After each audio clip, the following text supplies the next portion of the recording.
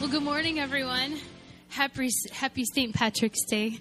In our household growing up, it was a very special day, not because we were Irish, but because it was my brother's birthday. And so overnight, our milk magically turned green, which was just the coolest thing for kids. Not so much for my dad, but it's great that Jason fills that role well now. Our kids love the green milk too, but he refuses to drink it until it turns back to white again. But anyway, I hope your morning's been wonderful. It is time to worship our God together as a family. So stand up, and we are going to sing about his love that never, ever, ever fails us.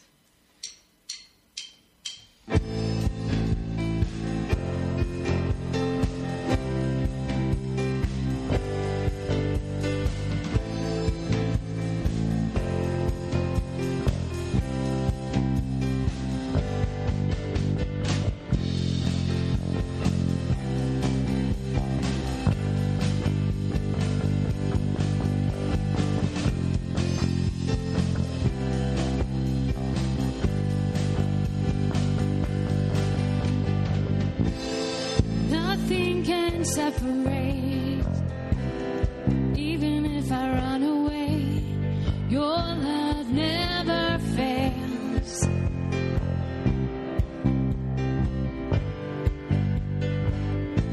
I know I still make mistakes, but you have new mercies for me every day.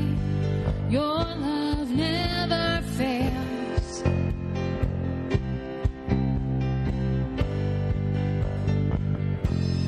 You stay the same through the ages. Your love never changes. There may be pain in the night, but joy comes in the morning. And when the oceans rage, I don't have to be afraid, because I know that you love me. Your love never fails.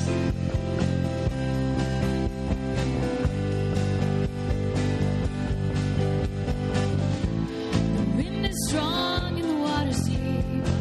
I'm not alone here in these open seas. Your love never fails.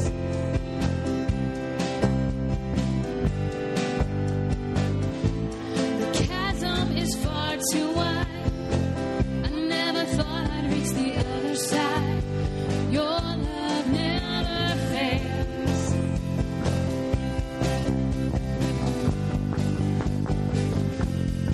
You stay the same through the ages.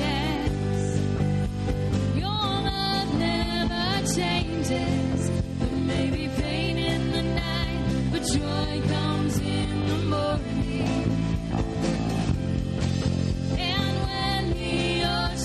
Raise.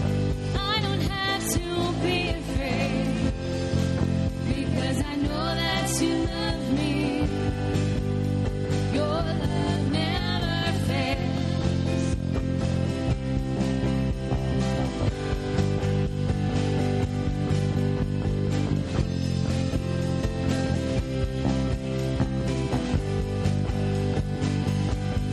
You made all things work together for my good. Let's sing it out. You make all things work together for my good. You make all things work together for my good. You make all things work together for my good. You make all things work together for my good. One more time.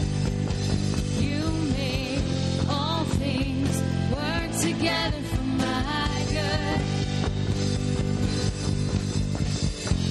And you stay the same through the ages. Your love never changes. There may be pain in the night, but joy comes in the morning.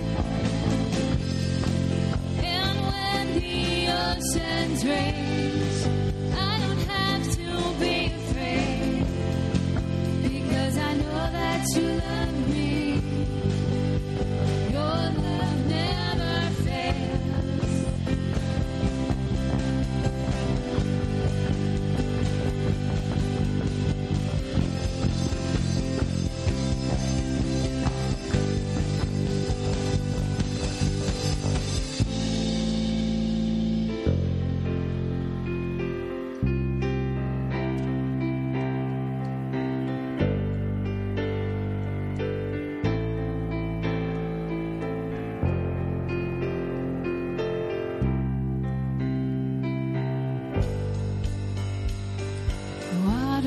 turned into wine.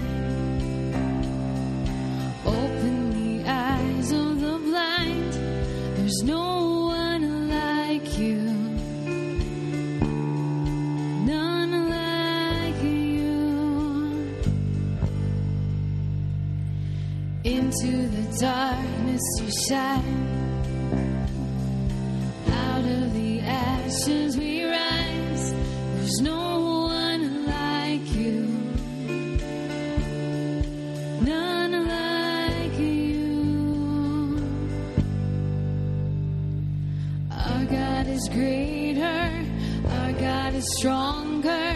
God, you are higher than any other. Our God is healer. Awesome in power. Our God. Our God.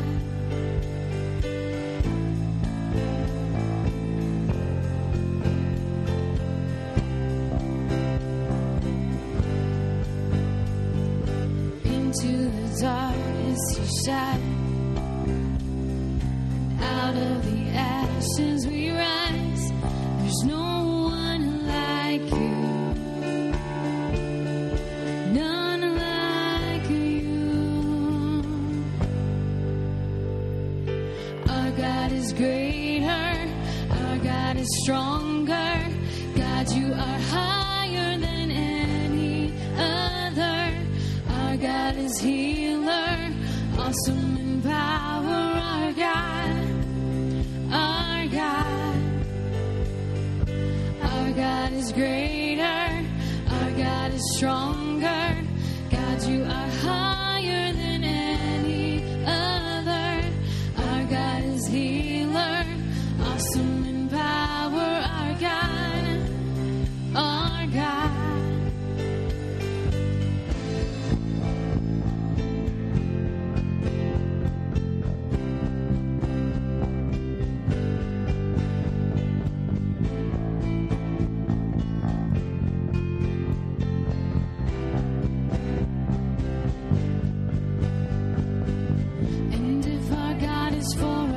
Then who could ever stop us? And if our God is with us, then what could stand against? And if our God is for us, then who could ever stop us? And if our God is with us, what could stand against?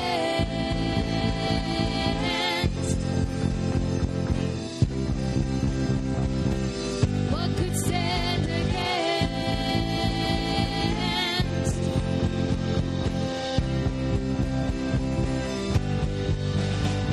Our God is greater, our God is stronger. God, you are higher than any other. Our God is healer, awesome in power. Our God, our God. Our God is greater, our God is stronger. God, you are higher than any other.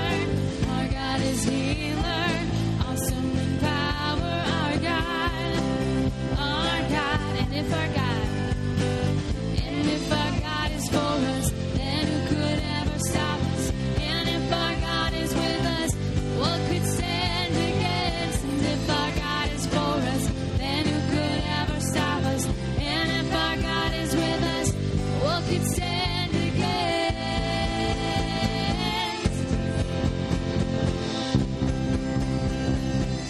What could stand against?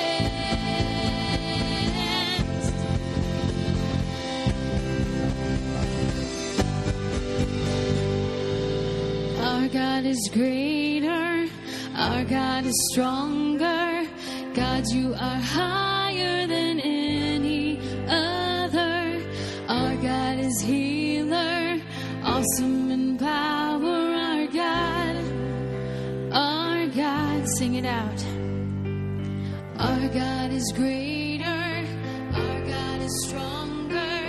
God, you are higher than any other. Our God is healer, awesome in power. Our God, our God.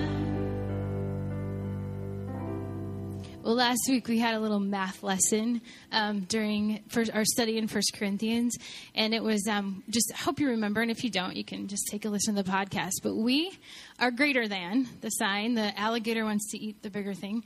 Than our selfish desires. And we are greater than the things of this world. We are greater than the standards of this world. And we've been called to live a life that's greater than what we're kind of expected to sometimes by the world. And I just want to give you another math lesson this morning. I'm going to continue it on. Put God on that side. God is greater than anything that we will face. He's greater than everything. And I don't know how big your problem is today, and I'm sure it's pretty big from your point of view or from where you are. But God is always bigger than that, and he's always greater than that. And so I want to challenge you with this morning. If God is greater than anything, what should we be afraid of?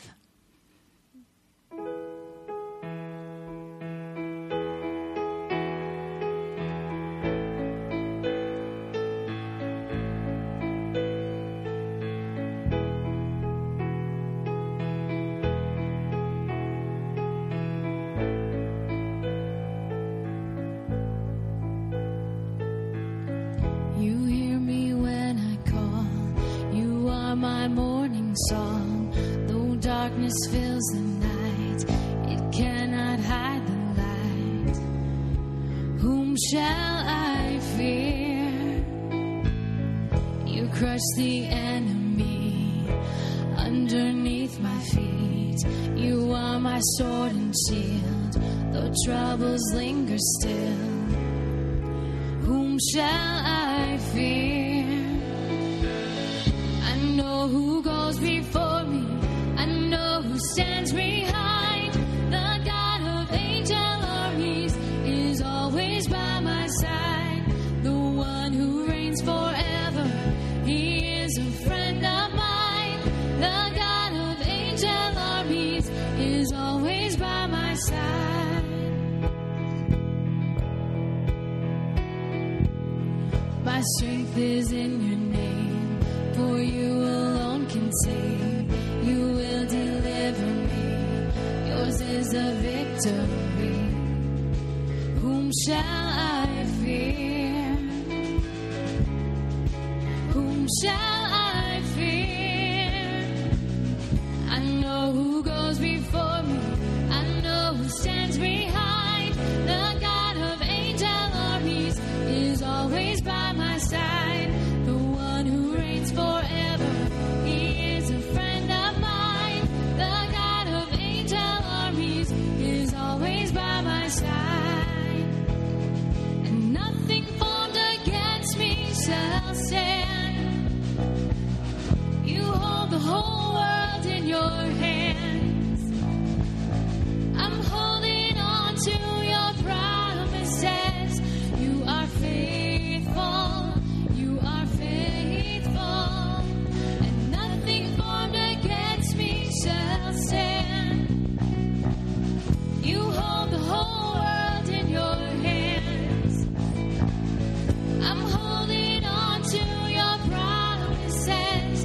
You are faithful, you are faithful, you are faithful. I know who goes before me, I know who stands behind. The God of angel armies is always by my side. The one who reigns forever, he is a friend of mine. The God of angel armies is always by my side. I know who goes before me, I know who stands behind. The God of angel armies is always by my side. The one who reigns forever, he is a friend of mine. The God of angel armies is always by my side. The God of angel armies is always by my side. Dear God, we worship you and we thank you and we praise you, God. And Father, this morning we glorify your name. And we thank you for your faithfulness and for your love. We thank you for never leaving us.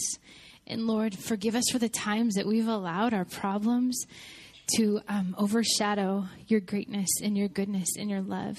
So, Lord, help us to put our problems in the right place, and that's in your shadow, Father.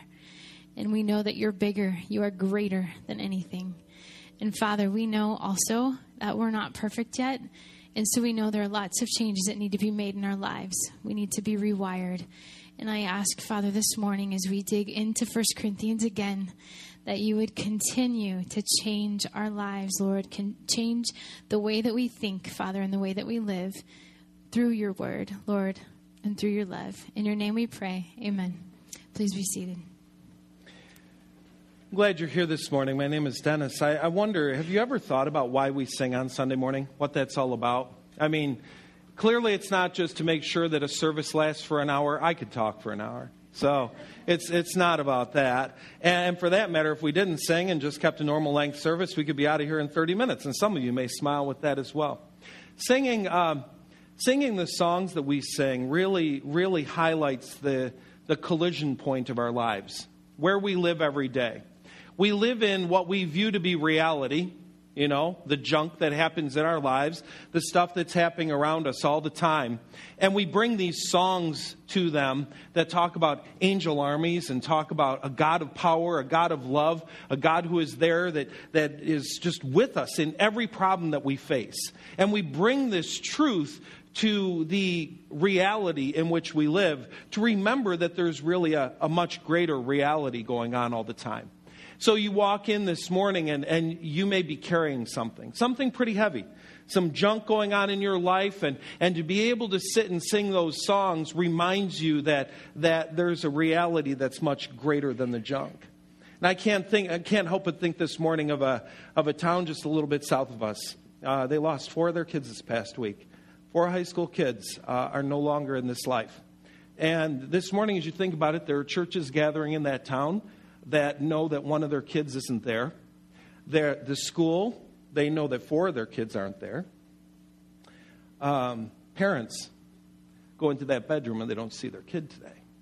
And as we cheerfully sing about angel armies, we need to realize that there are moments like that happen in life that we need to remember God is just as real then as he is when it seems like life is floating along okay. In fact, that those kids dying has even impacted some of the families of our own church, kids in our own church who are friends with those kids. And so I thought as we got started this morning, we would do our best in prayer to minister to that town and to those people and to those families right now. So I'm going to allow you, about 30 seconds to a minute to just go ahead and pray. You say, I don't know what to pray? My goodness, if you've ever suffered loss, you know what to pray. If you've got a child, you know what to pray. So take a moment to pray to yourself, and then I'll bring it back and close.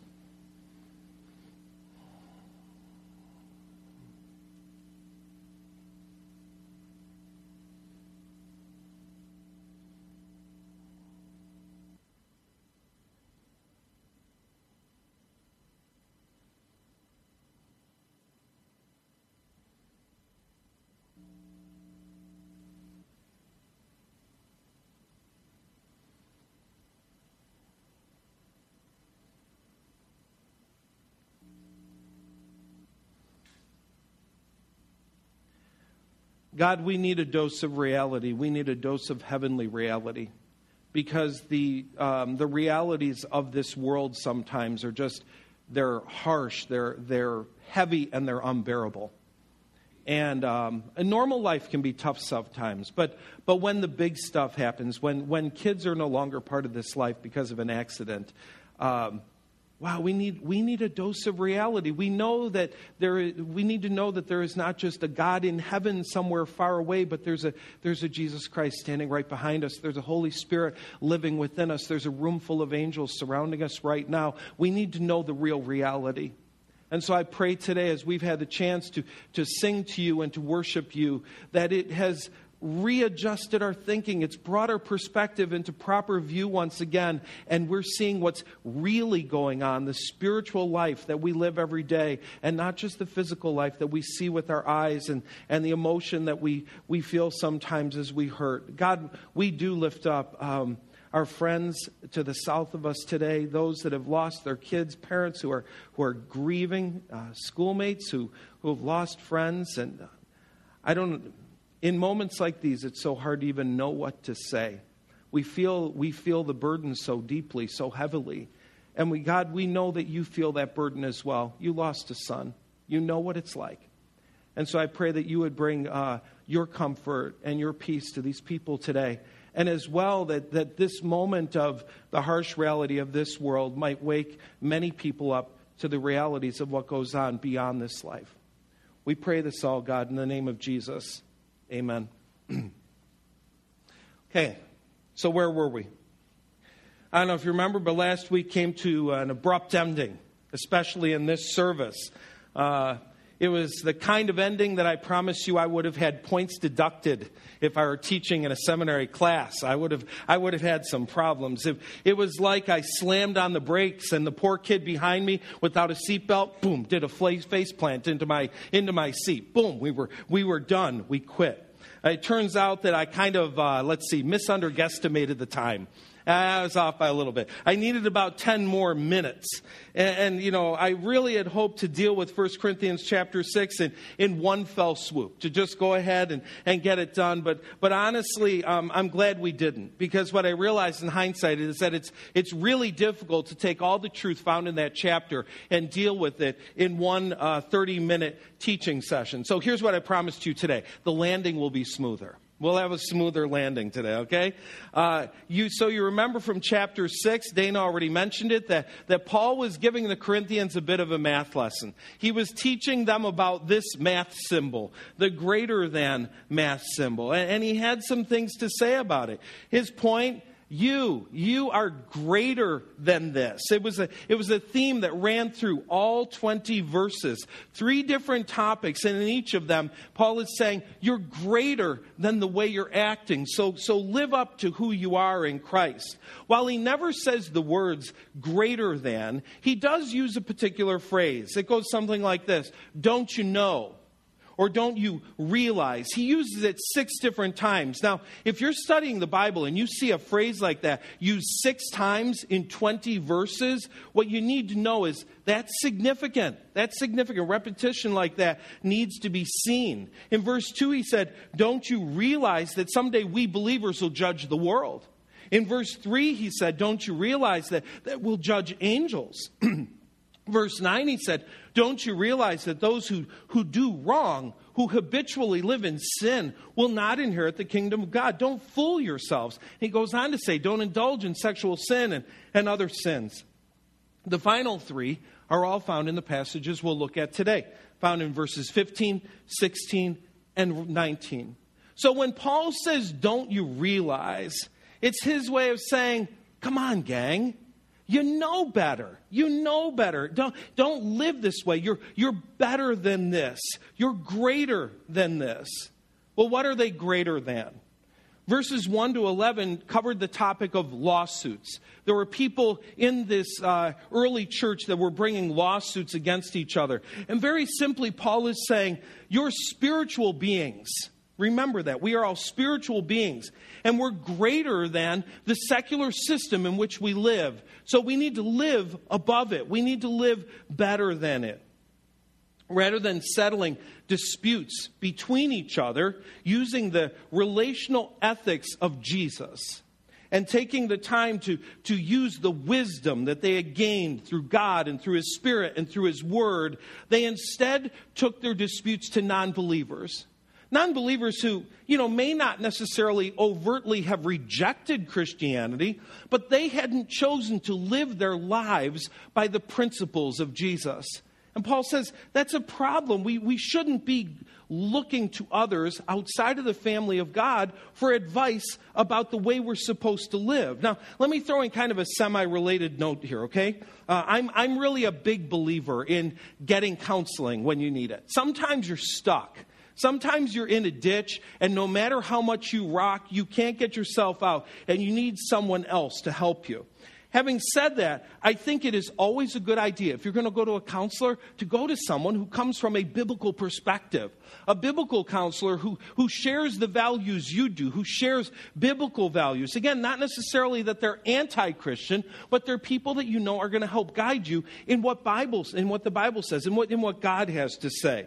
Now, I know anyone can throw a fish symbol on their Yellow Pages ad or on their website. I'm not saying, just obligatory Christian do that. No, when you're looking for this kind of advice, I'd spend some time talking to them about how is the Bible going to relate to the kind of advice you're going to give me. If I'm going to get outside input, I want that person to be inside the kingdom of God.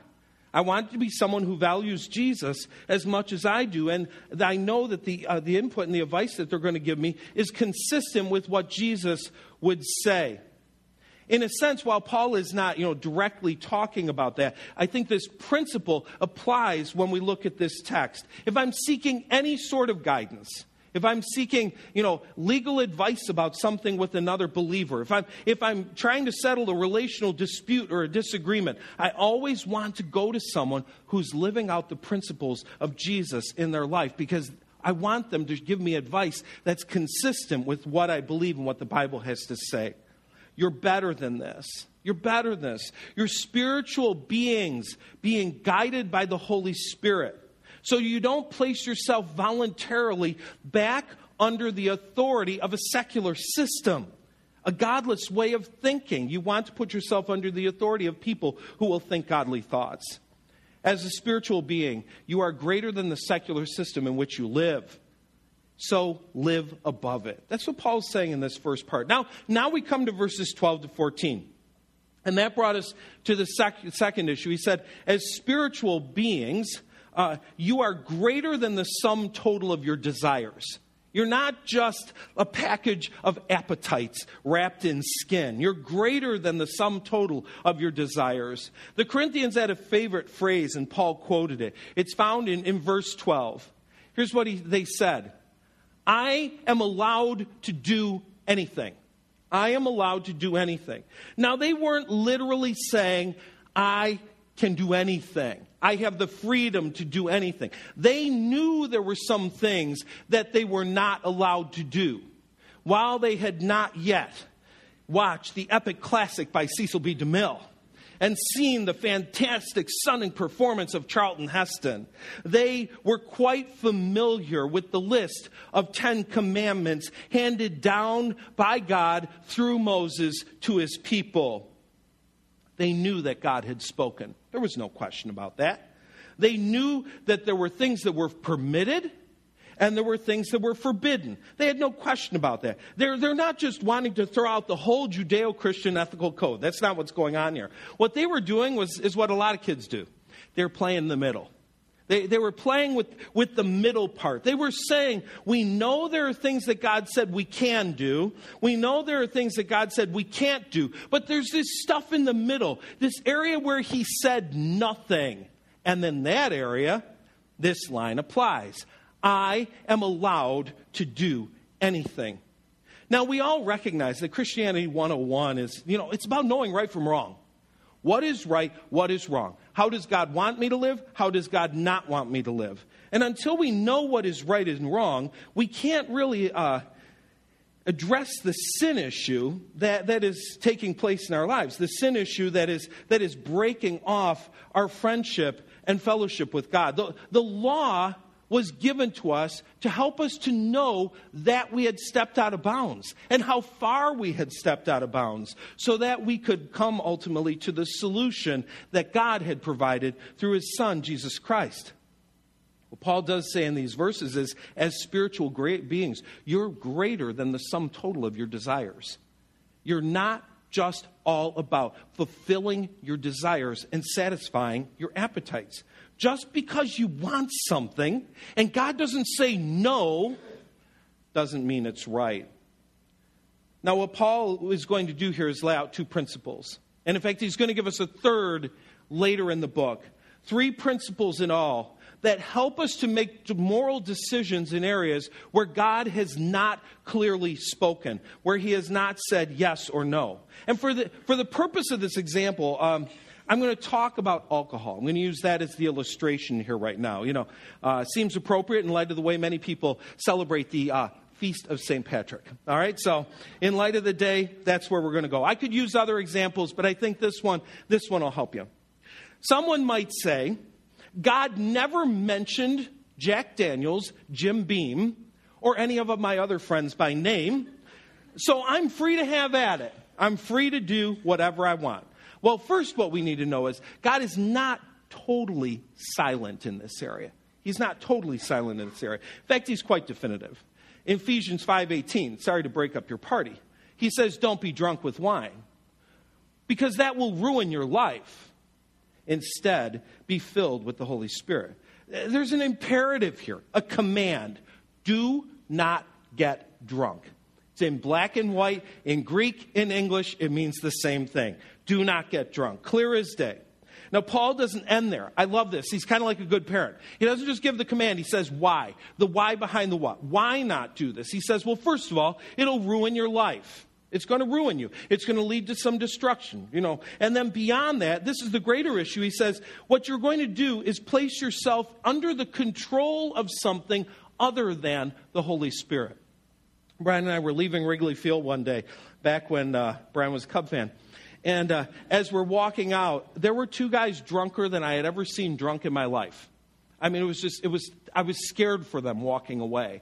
And as I looked at them, I couldn't help but think of the spiritual analogy. We're supposed to be controlled by the Holy Spirit the same way these guys were controlled by the alcohol that was determining every action in their life at that moment. That's the big deal here. That's the big deal here. God is not anti-fun. He doesn't think you should walk around all day with a frown. He didn't say don't get drunk because he's a party pooper. He said it because he wants something better for us. He doesn't want our lives to be controlled by habits and substances. He wants our lives to be controlled by the Holy Spirit. And when we're controlled by the Spirit, we will experience ultimate satisfaction. We will live out what God desired for us. So that part is clear. Do not get drunk. Having said that, you will never find a verse that says do not drink. My church growing up tried to invent one, but there isn't one.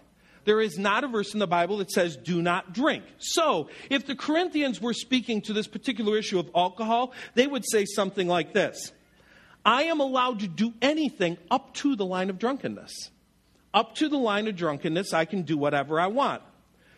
Now, what Paul does is lay out some guidelines for making moral decisions. And what I'm going to do right now is just kind of move to the realm of parenting for a moment. So parents, have any of you to date published a manual of everything your child is allowed to do and everything your child is not allowed to do and handed it to your child? Have you done that? Come on, let's see a hand. Yeah, I suspected that's the reaction I would get. None. Of course, why? It would be literally impossible. It would be literally impossible to come up with a list of everything you can do and everything you cannot do. Now, having said that, many of our kids have done something that in the Greek would be translated ultimately as dumb. They've done things that are dumb, and they've said something like this. Sorry, front row, I know you've done this. Well, you never told me I couldn't do that. You never told me I couldn't do that. We've all been there. We've all done it. We all at some point said to our parents, you never told me I couldn't do that. That's what these guys are saying. You never told me I couldn't do that. All things are permissible. You never said no. Well, what your kid is doing is playing the 1 Corinthians 6 card. They're saying, I thought if you didn't say no, it was okay. It is not possible. It is not practical to list every possible rule exhaustively that could ever apply to human behavior. There's no way we could hand our kids or anyone else a moral dictionary that they can look up and find every possible action that could ever take place. No, what we need to do with our kids and what God has done for us is provided principles that we can use to make decisions in literally every moral situation. And that's what Paul does here. He gives them two guidelines in this verse. The first one, he says, you say I'm allowed to do anything, but not everything is good for you. Not everything is good for you. If God is not given an explicit yes or no on a moral behavior, this is the first question I need to ask myself. Is it good for me? Is it beneficial? Will I be better or worse off for having done this? And maybe the most important question of all, as Christ followers who want to be like Jesus, will this action make me more like Jesus or less like Jesus? I mean, it's just the bottom line of it. We're asking ourselves that question. Will I be better off? Will I be closer to Christ or further from Christ because of this decision? Now, I'm sure there are going to be at least a couple people that want to argue with me on this. But for the most part, most of us would agree that Jack Daniels and Jim Beam do not make us better. I know some of you think, I'm a lot more relaxed. I can shoot more hoops. And no, for the most part, it does not make us better. Our lives are not moving up and to the right because of our friendship with them. We don't look or act more like Jesus when we're around Jack and Jim. We look a lot less like Jesus when we're with him. It may not in and of itself be harmful, but a believer lives to a higher standard. We always live to a higher standard. Remember the theme of the chapter. You're greater than this. You're greater than this, so live like it. The question is not just, is it bad for me? But it really is, does it make me better? Does it lead to positive life change? Am I more like Jesus because I am doing this? Now, I suspect that if we put this practice to a test in our lives, a few of us would drop not because God said no, because there are a few practices we would drop not because God said no, but because we know it's not making us better. So that's something to analyze in your life this week. Are the things I'm doing that I thought were morally neutral making me better, bringing me closer to Jesus? The second standard is also found in this verse. He says, and even though I'm allowed to do anything, I must not be a slave to anything. I should not be a slave to anything. So back to Jack and Jim. Is it possible to be a slave to Jack and Jim? I mean, of course, we would all be nodding our heads. Yes, it is possible. In modern terms, we might use words like addicted, addiction, addictive. Here's the thing. Most of us don't know if we're addictive until we take the first drop. We don't know. We just don't know. In my own life, I know two things. I know alcoholism runs through the blood of my family. I know it's there. And I know in other areas that, I would like to say are far more innocent, though they are not. I like Big Macs. I like iPhones. I like iced tea. I like popcorn. And it's hard for me to say no to any of them. So what makes me think I'd have an easy time saying no to Jack and Jim? Remember, I used the alcohol illustration today because it's obvious, but please, just because you aren't friends with Jack and Jim doesn't mean this isn't a problem for you, because every one of us have something that we do or something that we enjoy that we've allowed to become a controlling factor in our lives. I hesitate using the alcohol example today because some of us will go, thank God I don't do that. Home. And whatever else we do, that controls our lives. We all have issues we're dealing with. And so what Paul is saying is, if God says yes, we do it. If God says no, we don't. But if in the middle, if God hasn't spoken, am I better because I'm doing it? And is it something that's pulling me into addiction? Paul lays out a tough standard here. I am a slave to Christ. And so I should be a slave to nothing else. Being a slave to something or someone else is not just a bad habit. It's not just a bad choice. It's a sin. And it's wrong. So if God did not explicitly forbid something, I'm asking the questions. Is this activity good for me? Does it make me better? Will I be more like Jesus? And secondly, we need to ask, is this action or activity addictive for me? Is it making me a slave to something or someone other than Jesus? And I told you he'll give us a third standard in coming chapters. I'm not going to go into it, but I'll let you know what it is. He says, the third thing we need to ask ourselves is, how is this action impacting other people, especially new believers and non-believers? So as I'm doing this, I'm not just doing something that I like to do, but I'm looking at, how does this impact people around me? What's the impact on new believers, particularly, and non-believers? But we'll save that for another week. So let's hit the rest of the chapter. This is the part of 1 Corinthians that's familiar to almost everybody, even seculars. I mean, we know this part. You go to a gym, you hang out long enough, and somebody's going to refer to their body as the temple. You know, I mean, they're going to say it, right? The temple. This analogy did not originate with Shaun T., Tony Horton, or Bobby Coyne. Yeah, that's what I think he should call the DVD series. This would be great. Bobby Coyne's House of Pain, all right?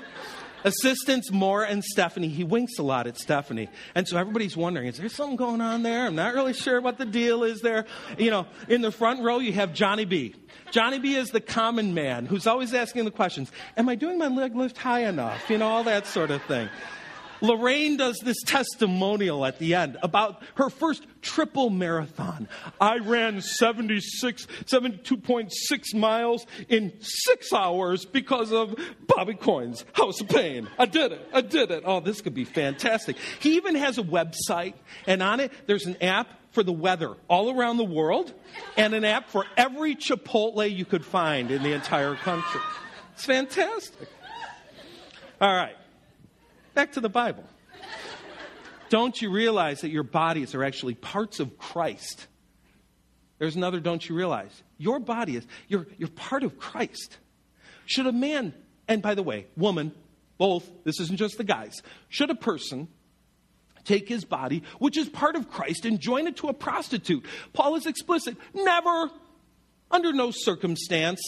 And don't you realize that if a man joins himself to a prostitute, he becomes one body with her? For the scriptures say the two are united into one. But the person who is joined to the Lord is one with him in spirit. He goes on to say, run from sexual sin. No other sin so clearly affects the body as this one does. For sexual immorality is a sin against your own body. Don't you realize, there it is again, that your body is the temple of the Holy Spirit who lives in you and was given to you by God, and you do not belong to yourselves, for God bought you with a high price, the blood of Jesus. So you must honor God with your bodies. Paul said, as spiritual beings, you are greater than the secular system around you, so live above it.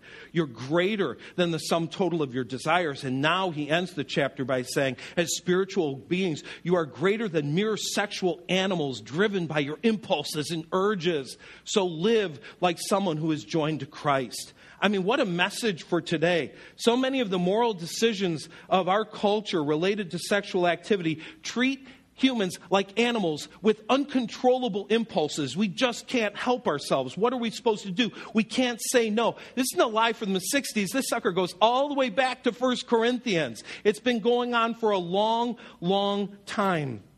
Now, in our review of the chapter, we skipped over verse 13. Verse 13 has this analogy there, another line that was used a lot by the Corinthians. They said, food is for the stomach and stomach is for the food. And they're laying this out as a way of saying, didn't God create my stomach to eat?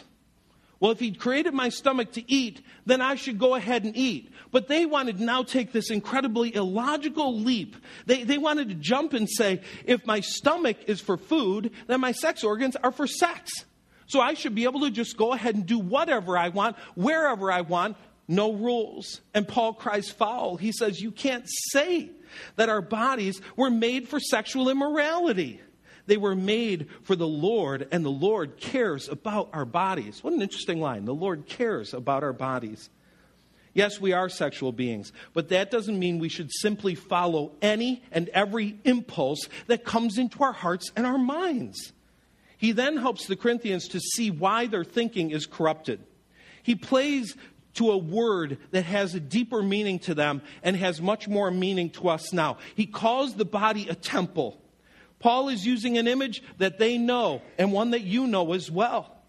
he's describing this, you're looking at the skyline of Corinth over that plain, and there's a mountain that dominates the skyline. The Acrocorinth rises 1,800 feet above the surrounding plain, and at the highest summit is the temple of Aphrodite, the goddess of human sexuality. She was worshipped through illicit sex acts, through prostitution, through orgies and the like. And apparently some of the Corinthians said, I know I'm a Christ follower, but what's wrong with still doing that? Didn't God make me as a sexual being? What's wrong with still doing that? So Paul spells it out. He says, you are a temple. You're a temple. Now think about that word for a moment. Just think. When you think temple, what do you think? I think words like sacred, sinless, sacrifice, the dwelling place of a deity. That's a temple. He says you're a temple. Jesus lives in you. The Holy Spirit lives in you. Think about this. Everywhere you go, everything you do, you take Jesus with you. Everywhere you go, everything you do, you take Jesus with you. So the point that Paul makes in verses 15 and 16 is that when you go sleep with a prostitute, you're taking Jesus to bed with her. And he wants us to see the seriousness of that. Don't you realize that our bodies are actually part of Christ? He is really arguing against the thinking of our times. In our times, most people say, it's just sex. It meant nothing. It was no big deal. It's not true. It's not true at all. Each sexual act unites us with another person in a way that God only ever intended for you to be united with one man and one woman in marriage. He says it's not just nothing. It's serious. It's big stuff. So then he comes to verse 18. And he gives us more examples. He says, you are a temple. You're the dwelling place of God. Sexual sin violates this temple. He says, no other sin so clearly affects the body as this one. For sexual immorality is a sin against your own body. But most powerfully in verses 19 and 20, he says, you were bought with a price. You were bought with the blood of Jesus. I no longer own me. I'm a slave of Jesus if I follow Jesus. I no longer call the shots. I no longer have rights in this matter. Somebody will say, well, sleeping around makes me happy. Don't I have the right to be happy? If you're a Christ follower, I got news for you. No, not that way. Not that way. You don't belong to you. You were bought by God. You belong to someone else. You no longer call the shots. In fact, Paul gives some pretty explicit instructions. He says not to think it over, not to sleep on it, not to debate it, not to compromise. He uses a word that Bob would appreciate. Run. Run. Run from sexual sin. Paul is saying escape while you can. Run. You know, we think of ourselves as pretty sophisticated. We're adults. We can handle a little skin in a movie. We can handle an emotionally charged relationship with someone other than our spouse. We can handle going up to the line as long as we don't cross the line. Paul says, no, we can't. No, we can't. This is one time. It is not cowardly. It is courageous. Run. Run with everything you have. Paul calls on this to do it. He says you're greater than this. You're a spiritual being, not a sexual animal with uncontrollable impulses just needing to get some action. We're greater than this, much greater than this. So run. We're greater than the secular world system. So we don't place ourselves under the authority of it when we're making spiritual decisions. We're greater than the sum total of our desires. And we are greater than simply sexual beings. We're greater than all of this. So Paul says, live up to who you really are. Don't live lower than you are. You're greater. Live up to who you really are. Let's join in prayer right now. Father, I thank you for this chapter. A chapter that honestly, in so many ways, cries against everything we're about as a society right now. And by society, I'm not pointing outside the windows. I'm pointing at us. Because, God, we've fallen for a lot of these lies. We think we can do anything. We think it really doesn't matter how we treat our bodies. We think it really doesn't matter what our relationships look like. And you've said absolutely clearly. It totally matters. And so when we look at our lives and we wonder why they're not working, why they're falling apart, why it just seems like they're a mess, we can kind of look at our actions and say, well, we're playing the game the wrong way. Should we then be surprised that we're not winning in the game? I pray that you will give us the guts to live a life that's greater than the one we've been choosing. Help us to run when we need to run. Help us to make good decisions when we need to make choices. Help us to put ourselves under the authority of people who love you and not just anyone. We pray this in the name of Jesus. Amen. I don't know if you've taken any time to look at the life of St. Patrick. If you haven't, I'd encourage you this afternoon to take some time there. Seems like a lot of people want to kind of skip over, just like every holiday, skip over the guy and go straight to the fun. Really important to look at who this man was. A man who very, very early in Christianity brought the Christian message to an entire nation. And he really believed in the process. He was fighting an intense spiritual battle. He had a prayer that he would pray, a prayer that has been popularized, modernized some. A prayer that talked about walking into battle. And he'd say, I rise up today in the strong name of the Trinity. I mean, he knew he was at battle. And then as you go along in the prayer, there's this beautiful part. I love it. This has been modernized a bit. First of all, it's not in ancient Irish. But anyway, Christ be with me, Christ within me, Christ behind me, Christ before me. Christ beside me, Christ to win me, Christ to comfort and restore me. Christ above me, Christ beneath me, Christ in quiet, Christ in danger, Christ in hearts of all who love me, Christ in mouth of friend and stranger. I love to take this prayer as I'm walking, and I love to just think through that. Christ is with me. He's in me. I like to actually think he's behind me right now, guarding my back. He's in front of me, leading me. He's next to me, just like a friend. And so this morning during communion, here's what I want to encourage you to do. Maybe just land on one or two of those lines and think about them in terms of your relationship with Jesus and in terms of the connection with this chapter. Everywhere we go, everything we do, we take Jesus with us. We can't leave him home. He's always with us. So reflect on one or two of these lines. Make it a useful piece of your communion time. Our tray will come, and we're going to encourage you to go ahead and take the piece of bread from the middle and eat it immediately as a symbol of your individual relationship with Jesus. And then we'll hold the cup and drink together as a symbol of the relationship that we all have with Jesus.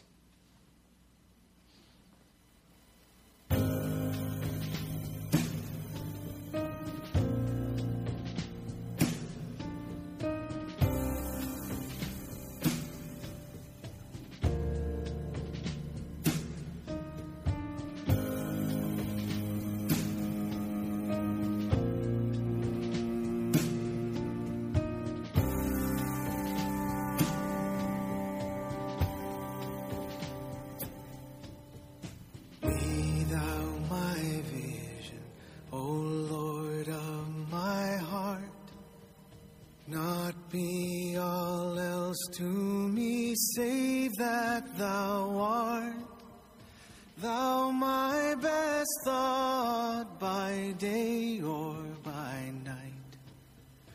Waking or sleeping, thy presence my light.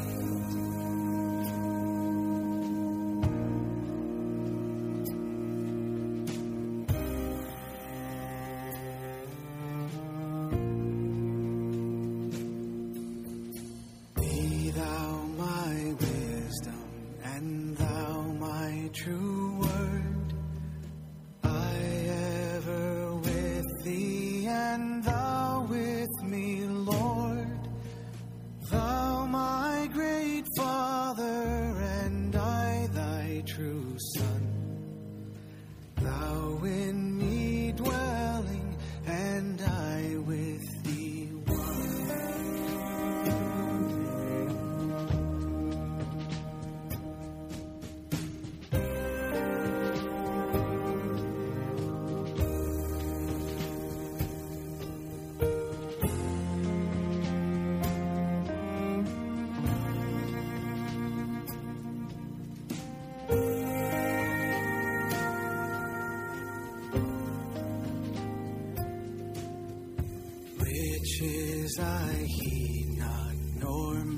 heaven's empty praise.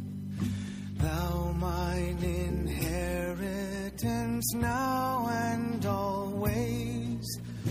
Thou and thou only first in my heart. High King of heaven, my treasure thou art.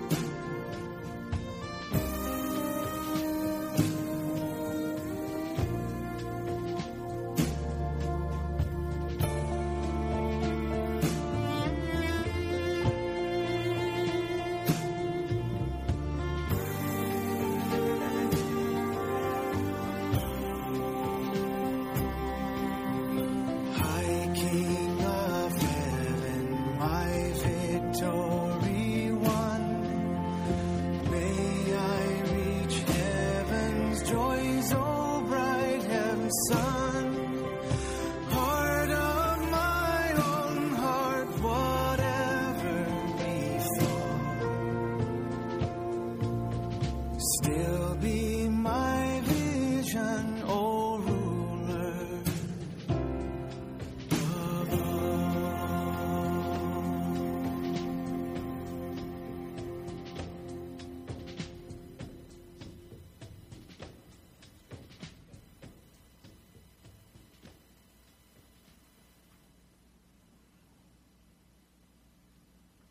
As we walk through this week, Jesus, let us never forget, let us always be reminded of your constant presence with us, in us, with us, next to us, leading us, guarding our backs.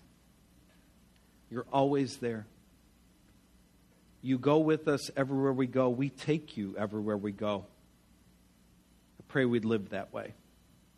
In your name, amen. Our servers will now come and receive the offering. You can place your offering in there and your card. And I guess I learned of an informal habit or an informal tradition we have, but I guess pens go back in there too. So if you want to keep your pen, you are free to keep your pen. You can take Bibles and pens from our church anytime. They are not stealing. They can walk. But if you want to put yours back, you can go ahead and put that. I know some of you have a collection of about 45 by now, and you don't need another one. So just go ahead and look at your folder this morning. A couple of things to remind you of on there. We tried to list for you the dates of some of the summer activities that are taking place for our students, so you can go ahead and get that on your calendar. In fact, they have some overnights coming up here. Is it this coming weekend or the weekend after? Rachel, you know everything, right? This weekend. All right, this weekend. Girls are at the Yost, guys are at the warehouse overnight, having all kinds of fun. So make sure you cook up with that, participate in that. And then the other thing is, we talked last week about the Trout Day down in Lake Milligan. If you'd like to go ahead and be a part of that. Now, understand, it opens at 5 o'clock. Some of you are going, you didn't tell me that. Well, you don't have to come at 5 o'clock. The lake's still there when the sun comes up, okay? But for some of you, yeah, you'll be whack and you'll get out there bright and early and wait an hour and then realize you could have come at 6. But what we're going to do on Saturday at 10:15 at the warehouse is give you a little seminar on what you need, what documentation you need, what tackle works best. I mean, you're going to use a big old bass hook. Good luck. You're going to stare at the water all day. So just some hints that will help you to be able to do that better. All right? Let's stand. And as we do, we've already prayed. Why don't you go ahead and say hi to somebody and have a great afternoon, okay? We'll see you later.